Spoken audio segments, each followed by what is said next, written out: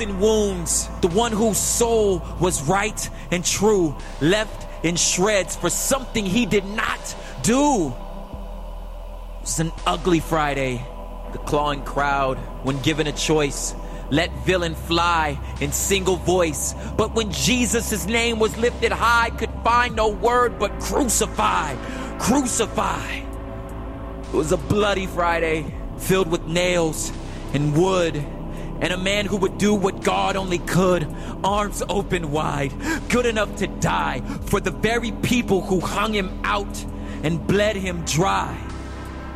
It was a dark Friday, a shout to the sky, a spear in the side. Two Marys start to cry as angry earth trembles and black clouds swell quietly. Jesus goes through hell, dying in our place, dying well on Friday, Good Friday. How is it a day of such evil and pain ever got the word good in its name? This day of infamy, human villainy, when the world showed off its most evil face, because there, in that blood-stained place, when they pulled the body down like seed to ground, the author of life sprouted roots of grace that would once and for all save the human race. This victory death, a complete surprise as demons and devils with fear in their eyes realized that once a perfect man died, the law was finally satisfied. No more striving, no more trying, no more guilt, no more dying. The man who lived the way we should died the way only God could. And that's why we call this Friday good. The day Christ fell is the day mercy stood. So hold your faith, lift your praise, and remember, as good as Friday is, Easter is still on the way. Hope rising forever in 3 more days. 3 more days.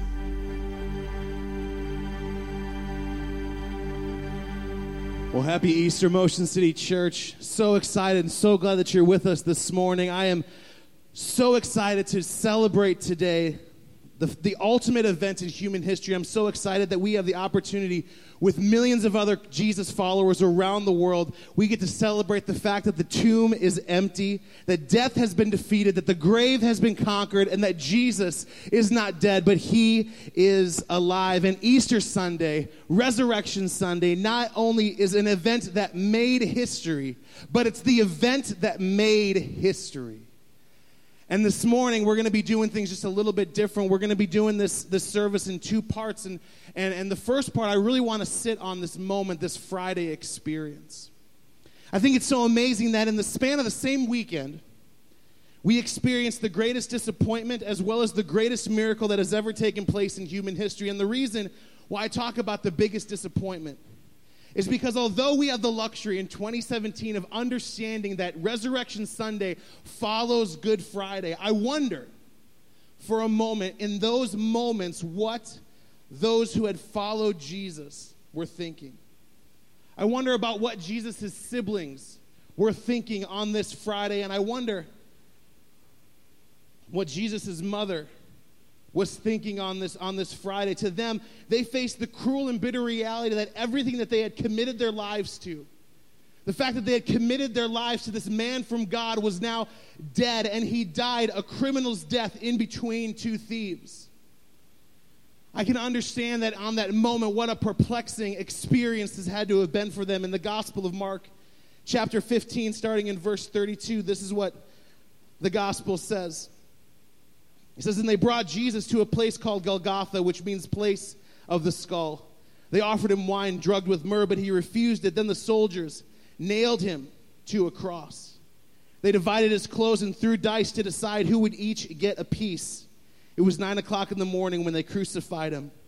A sign announced the charge against him. It read, 'The King of the Jews.' 2 revolutionaries were crucified with him, one on his right and one on his left.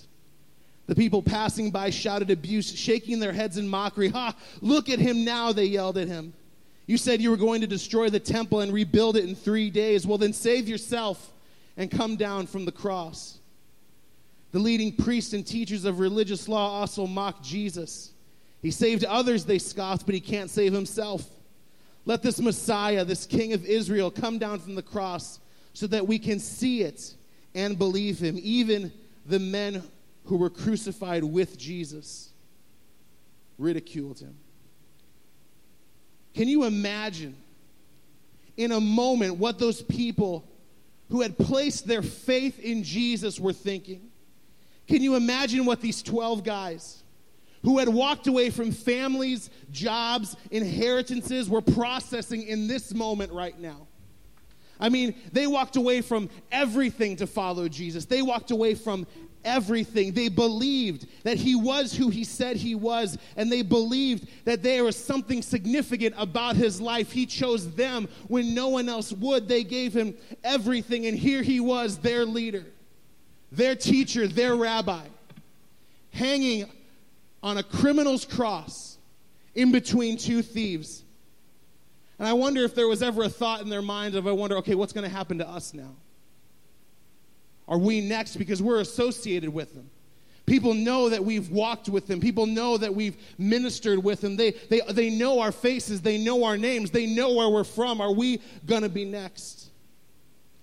I think of Mary watching her son be mocked, ridiculed, tortured, and then crucified, watching the hands that she held as Jesus was learning to walk, and the feet that she used to kiss in raspberry to make him laugh the way that only he could, were being pierced with nails.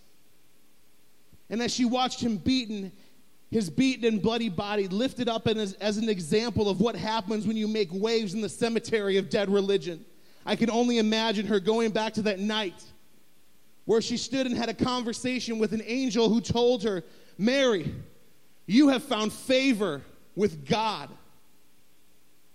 I can only assume that Mary was thinking, well, I remember that conversation, but I don't feel very favored right now. And the angel told her that she would have a son. And that son would be called the Son of the Most High, a king whose kingdom would have no end. And I wonder if Mary's starting to think, but kings don't end up here. This isn't where kings end up. This was not the story that I saw being played out in my son's life. Mark chapter 15, verse 33 and 34 says this: at noon, darkness fell across the whole land until 3 o'clock. And then at 3 o'clock, Jesus called out with a loud voice, Eloi, Eloi, lama sabachthani, which means, my God, why have you abandoned me? And I believe that it was in this moment that Jesus experienced something that he has never known before. But it's something that we have known, and maybe some of us in this place today know. Jesus experienced, as he hung on the cross, the absence of God. See, when Jesus hung on the cross, he took on himself the burden and the weight of humanity's sin, and in so doing, he experienced for the first time separation from God. And all the while, Jesus was being mocked by the crowds in front of his family, in front of his followers. And I think it's so hard to grip sometimes the fact that this was the point of Jesus' life. This was the reason. This was the big why in which he came, to end up in this place, at this time, nailed to this cross. See, for Jesus, he became the substitutionary sacrifice for your sin and for my sin. He became our sacrifice. Therefore, he made peace with God on our behalf so that we, in very varied moments throughout our life's history, could receive forgiveness and atonement for the things that separate us from God. See, this gruesome, bloody, and heart-wrenching scene is the why. For our sins to be forgiven, blood had to be shed, and someone had to die. Mark chapter 15, verse 37 through 39 says, then Jesus uttered another loud cry and breathed his last. And the curtain in the sanctuary of the temple was torn in two from top to bottom. Then the Roman officer who stood facing him saw how he died, and he exclaimed, this man was truly the Son of God. You see, Jesus died, and for so many, so did everything that they had given their lives to. A mother grieves the death of her son, and the devil in this moment begins to celebrate. Because in his mind, he just won. In his mind, he had just killed God's son. Victory was his. He used the people that Jesus came to save, and they turned on him. They carried out his plan perfectly, and in his mind, the fight is over. The war has been won. But let me ask you a question real quick. What if Satan's greatest victory was actually God's greatest setup?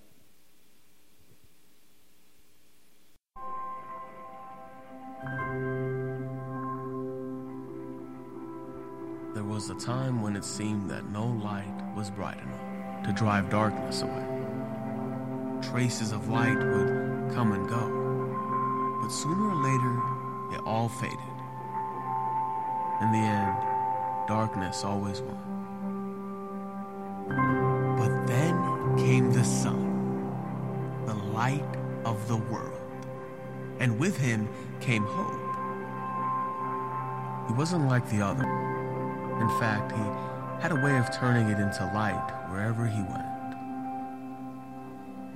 With his words, he made darkness and death run and hide.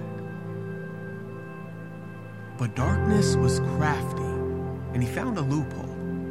He tricked people into doing his dirty work for him, and they turned on Jesus.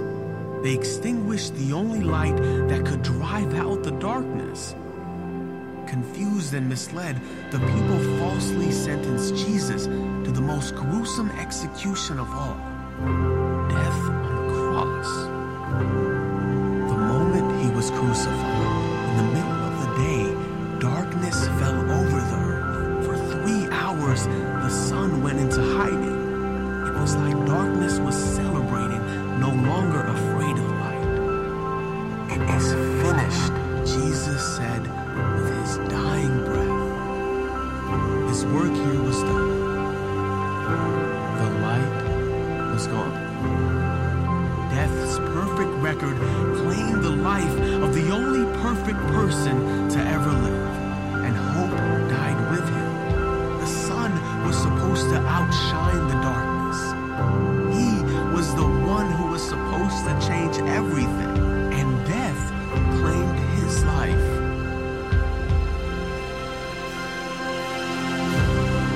But on the third day, everything changed. Light emerged from the tomb. Jesus Christ rose from the dead, and with that, darkness took a hit. The giver of life had come back to life, and with him, he brought hope. He gave to us a way out of the darkness. He took back the power over death. He made a way for us to come back to the Father. Jesus brought death to death and gave life to life.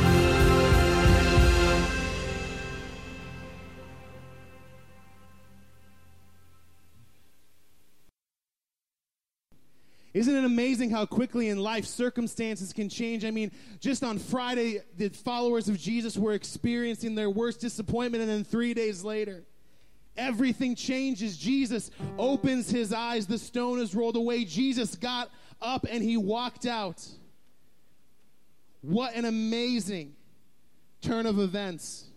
Mark chapter 16, verses 1 through 6 says this: Then Saturday evening, when the Sabbath had ended, Mary Magdalene, Mary, the mother of James, who was also Jesus' brother, and Salmon went and purchased burial spices so they could anoint Jesus' body very early on Sunday morning. And just at sunrise, they went to the tomb. And on the way, they were asking each other, which is probably an appropriate question to ask, of what they're about to ask. Who's going to roll away the stone for us from the entrance of the tomb? Because the stone was very large.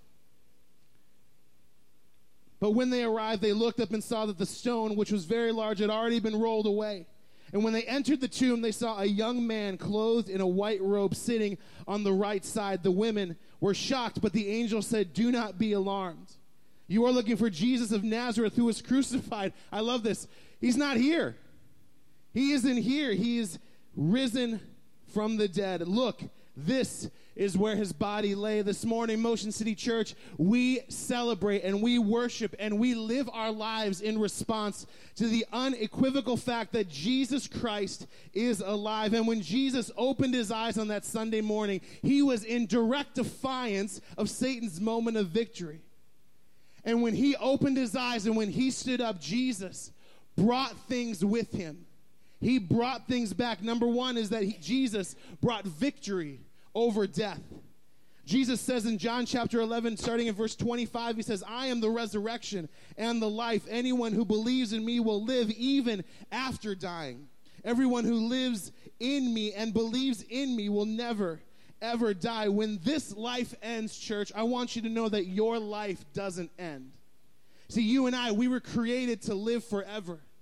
And the option of where we live is up to us. See, it's God's desire for you and for me to spend eternity with him. And so when Jesus opened his eyes on that Sunday morning, Jesus' victory over death allows you and me to look towards eternity with hope and expectancy and anticipation, because we don't simply serve a religious figure, but we serve a Savior who defeated and conquered death. Number two, Jesus brought with him victory over sin.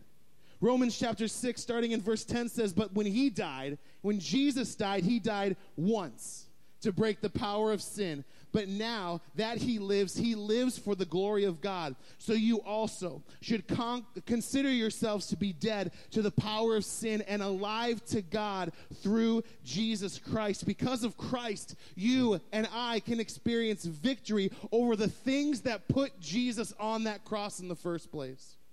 Our wrongs in the eyes of God can be righted because our Savior is victorious over sin. The things that separate you and me from God don't have to separate us any longer. When we meet the grace of Jesus, our sin no longer has authority over our lives because Jesus is the reigning King. Because we're living for Christ and not for ourselves anymore, we can experience victory because Jesus Christ is victorious. And number three, and this is amazing, this is a game changer. Number three is that Jesus brought with him a way for you and for me to be in relationship with God. I love what Isaiah 59 verse 2 says, and it says this, the prophet Isaiah says, it's your sins that have cut you off from God. What a bummer verse to start the best point of the morning with. Isaiah says, it's your sins that have cut you off from God. But like every sporting event and every wrestling event you've maybe either been to or witnessed on TV, you have seen this. John 3:16. For God so loved the world. For this is how God loved the world. He gave his one and only Son, that everyone who believes in him will not perish but have eternal life. You see, God sent his Son into the world not to judge the world, but to save the world through him. See, God's desire is to have a relationship with you. And he sent Jesus to earth to live and to die and to be raised from the dead so that through grace and faith in Christ, you and I can have an active, growing, and thriving relationship with God. This morning, I believe that God's desire for some in this place is to restore your relationship with him. And all it takes is to acknowledge the fact that you're a sinner, that you've messed up, that you've failed. All it takes is for you to acknowledge your sin, but then surrender that sin and surrender your life to the grace that Jesus offers. It doesn't matter what you've done, and it doesn't matter where you've been. God loves you so much that he sent his one and only Son, Jesus, to die in your place and in my place so that you and I could receive something that we could never earn. And so this morning, what all of this has been building up to is I want to give you, and I want to invite you into an opportunity to surrender your life to the grace of Jesus and to receive forgiveness for your sins. I love what Acts chapter 2 verse 21 says this. He says, but everyone, not just a select few, not just the people who look like they have it right, not the people who think the right way or act the right way or believe the right way or vote the right way or whatever. Acts says, but everyone who calls on the name of the Lord will be saved. And I'll just be honest with you guys, I'm one of those everyones. Man, it is amazing when I understand who I am and I understand who Jesus is. That all I need to do is simply just cry out to him and he receives the mess of my life. But the amazing thing about Jesus is that he is an expert at fixing messes. He is an expert at restoring things that are broken. And this morning, if you're in this place today, and you can say, yeah, my life's a bit of a mess. There are things going on. I find myself maybe in a place that I never anticipated being or ending up in. Can I tell you something with as much confidence as in anything I ever say? That God's forgiveness and Jesus' grace covers that sin. So all across this place, I just want to invite you to close your eyes and bow your heads. And this is just kind of a quick moment where I just want us to take a few moments of self-examination.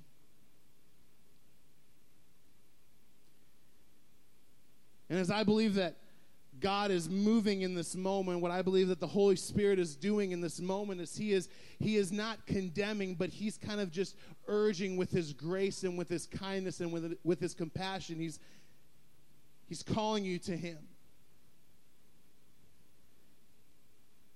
I want to invite the worship team up one more time this morning. And if you're in this place today and you say, yeah, Pastor, I'm not in a relationship with God. I haven't surrendered to the person of Jesus Christ. I'm not experiencing this victory that you talked about. Well, this morning, it doesn't take any... There's no prayer to pray. The scriptures just say that if you confess with your mouth Jesus is Lord, he will cleanse you from all unrighteousness. And so wherever you are in this place, no matter what you've been through, no matter where you've been, no matter what you're involved in, no matter what you're planning on doing once you leave, Jesus wants to meet with you this morning. And he wants to forgive your sins. And he wants to give you a new life. And so with heads bowed and eyes closed, it's just a moment between you and God. If you're saying, yeah, I know my life needs forgiveness, my life needs a Savior, and you say, yeah, today's the day I want to make good with God. I want to receive the forgiveness that Jesus offers, his free forgiveness, his free gift of grace. Would you just raise your hand with no one looking around and say, yeah, that's me. I need to experience that forgiveness. I need to experience that grace. Heavenly Father, in this place you see the hand that was raised.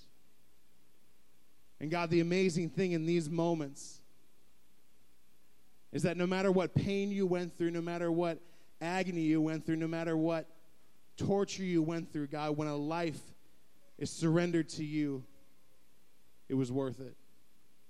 And so, God, in this place this morning, we celebrate the life that was changed, the trajectory that was changed. So, Lord, we thank you in this place for your sacrifice. We thank you, Jesus, that you gave it all so that we could receive it all. And it's in the name of Jesus I pray. Amen. Motion City Church, can we rejoice? Can we clap our hands for that decision that was made today? And I just want to invite you in this moment to stand, and we're going to close out our time. We're going to close out our time together by just lifting our voices and lifting our hands as people who have been forgiven, as people who have been restored. And we're going to worship the King of Kings and the Lord of Lords. So can I just invite you in this place to stand as the worship team leads us, and then I'll be up to close.